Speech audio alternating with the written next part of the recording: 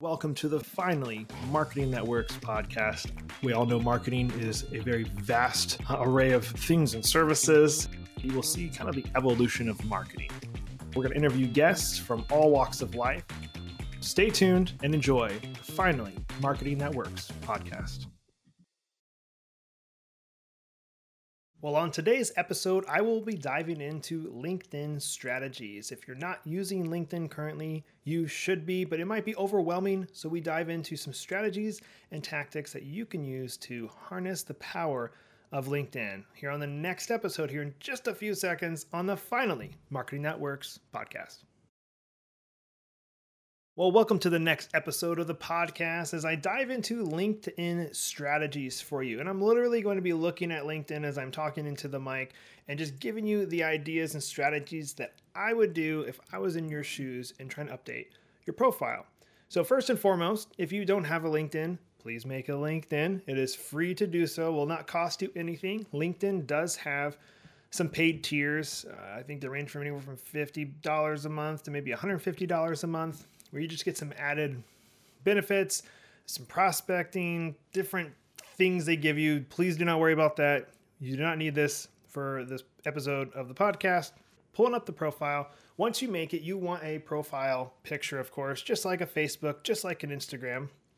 But for this photo, you don't want it to be, a picture of your dog, or you don't want a picture of you and your whole family. It needs to be a picture of you and just you. It needs to be a somewhat professional picture. You really don't want it to, you don't want it to be dark and distorted. You don't want it to be fuzzy. It needs to be a headshot of you.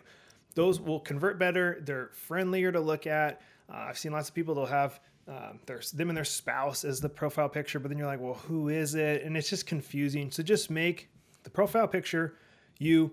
If you don't have a professional headshot done, that's okay. Let's just take your phone or have your friend take a picture of you with their phone, so you can put it in there. And you want your head to pretty much be a pretty big part of the profile picture. You don't want it to be far away.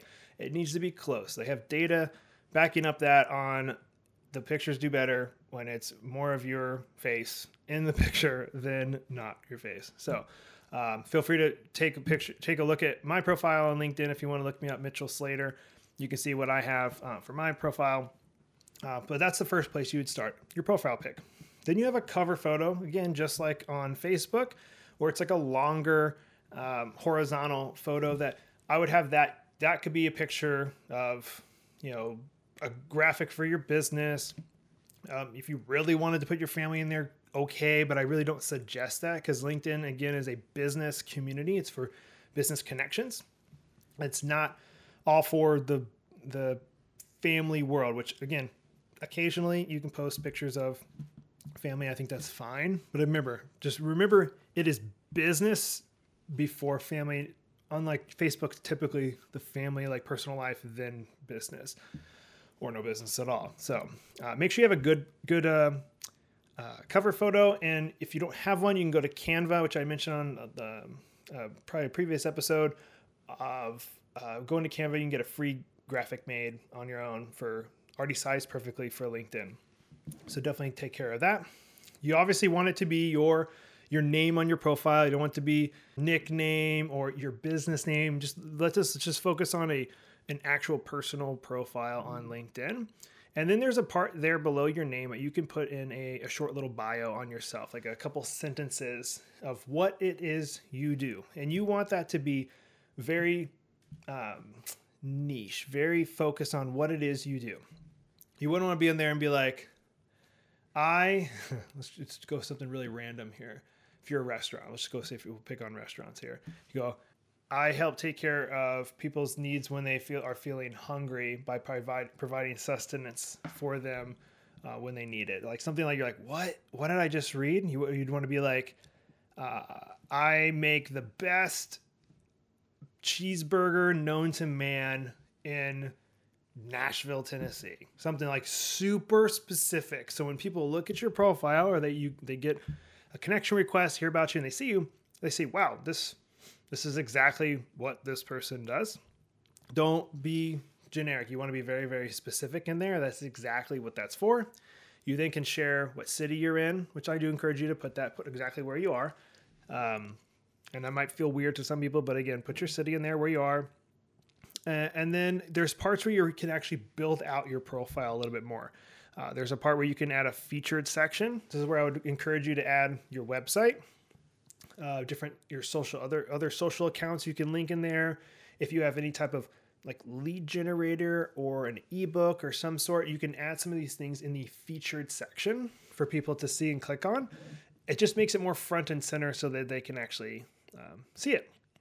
And then but a little bit below that, you have an actual whole bio section that you can fill out.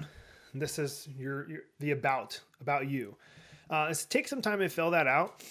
Don't just write a novel to write a novel. Make sure each section needs to be in there about you, but there's a part of, again, this is about you. So you have to figure out, do you want to write it in first person, all that stuff. But there is a bio section. I would encourage you to have it be, I would say maybe 3 to 5 paragraphs on you and who you are, what problem you solve, and just who you are as a person. So please make sure you fill that out. And then there is a part for experience. I encourage you to really fill this out all the way back to when you were a teenager and you had a job, whether it was working at a fast food place or whatever. Fill it out. Put it in there, what your past was and what you used to do. You can fill out all those experiences in there, as well as your current role and job and what you currently do. You can also then fill out education. So this is where you'd want to put in the high school you went to, colleges you went to, if you went to college, all of those different things you can fill out in education. The cool thing about the part where you can fill out education is this is where now other people can connect with you. So let's say that you went to the University of Florida, okay? I'm a huge Florida Gator fan, so if you went to, but I didn't go to University of Florida, okay? If you went to a specific school, you put it in there because now other people will be able to see that if they went to University of Florida. They go, oh, you're an alumni too of University of Florida, so am I. It's a way to build connections in the world of LinkedIn when they see you have things in common.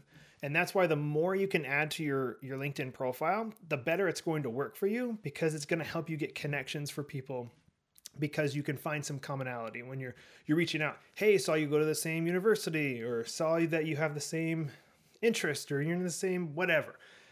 Build out the profile as much as you're comfortable filling out this information, because it does help you build connections.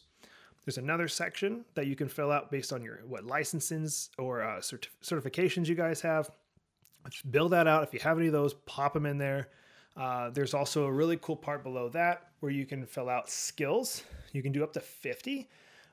Unless they've recently changed it, you can do 50, and that could be, digital marketing, advertising, social media. Like, you can build out, those are the ones I would put on my profile.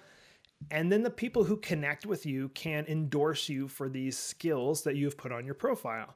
And of course, the more endorsements you get, just looks better when somebody's going to your profile and go, wow, 100 people have endorsed this person for this skill set. So it just really helps.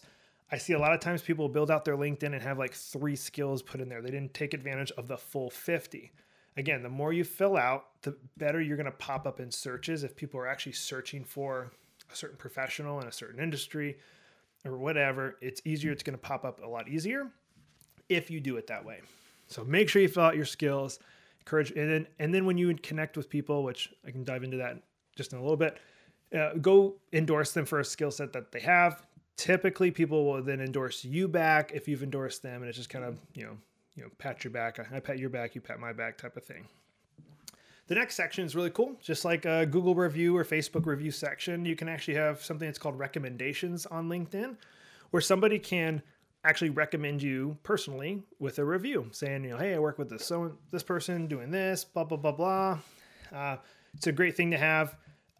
These are not as common as, I would say, a Facebook, Google review. So when you get them, they are a pretty big deal. Make sure if you feel comfortable, you can reciprocate and give them a review as well, recommendation, but definitely give them a huge shout out. Thank you for the one that they gave you, because now you can use that for marketing purposes, or when somebody's checking out your profile, they can see, wow, like all these people recommend this person and this skill set. Just a couple other things you can do based on like organizations you're a part of or support or volunteer for, what your interests are. that's kind of where it ends for the most part. The biggest thing is it's going to walk you through a lot of these. So when you're going through LinkedIn, it's going to say, hey, do you want to add something to this? Hey, do you want to build out this? And again, as much as you're willing to and able to fill out all these sections, the more you fill out, the more rewarding LinkedIn is going to be for you. And then it's time to start building connections. Maybe you try and connect with people from high school or college or a current workplace. If you're in a current place with other people who have LinkedIn, connect with them and slowly start building up your connections. And then again, that's when you would endorse them for the skill sets that they have, yada, yada. But then you can also start posting on LinkedIn, just like you would on Facebook. And again, keeping it in the business realm, sharing blog posts, sharing a video, record a video yourself and, talking about how you do, what you do, your skill set, put it out there in video form. Again, great way to build that connection in the business world. But I encourage you to connect with people. But as a disclaimer, if you send too many connections out in a day, there's a thing called LinkedIn jail, and you don't want to go to LinkedIn jail. So if you're sending out 100 a day or hundreds a day or whatever, they're eventually going to say, hey, slow it down. You're going a little fast with these connections, because they were going to think you're spamming and being a little cray-cray. So don't do that. And if it warns you, take it seriously, because you can't get to the point where they'll put you in jail and you can't get back in there, or they'll lock your profile down. So don't do that.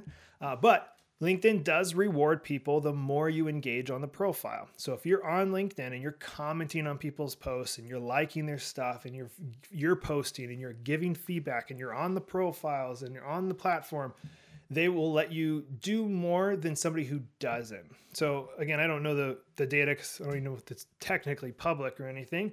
But if I'm a LinkedIn user, say specifically a new LinkedIn user, but I'm just never on it, and I'm trying to request to connect with people, 100 people a day, they're going to shut me down and be like, nope, you're not using the platform like you should be using it. You're abusing it.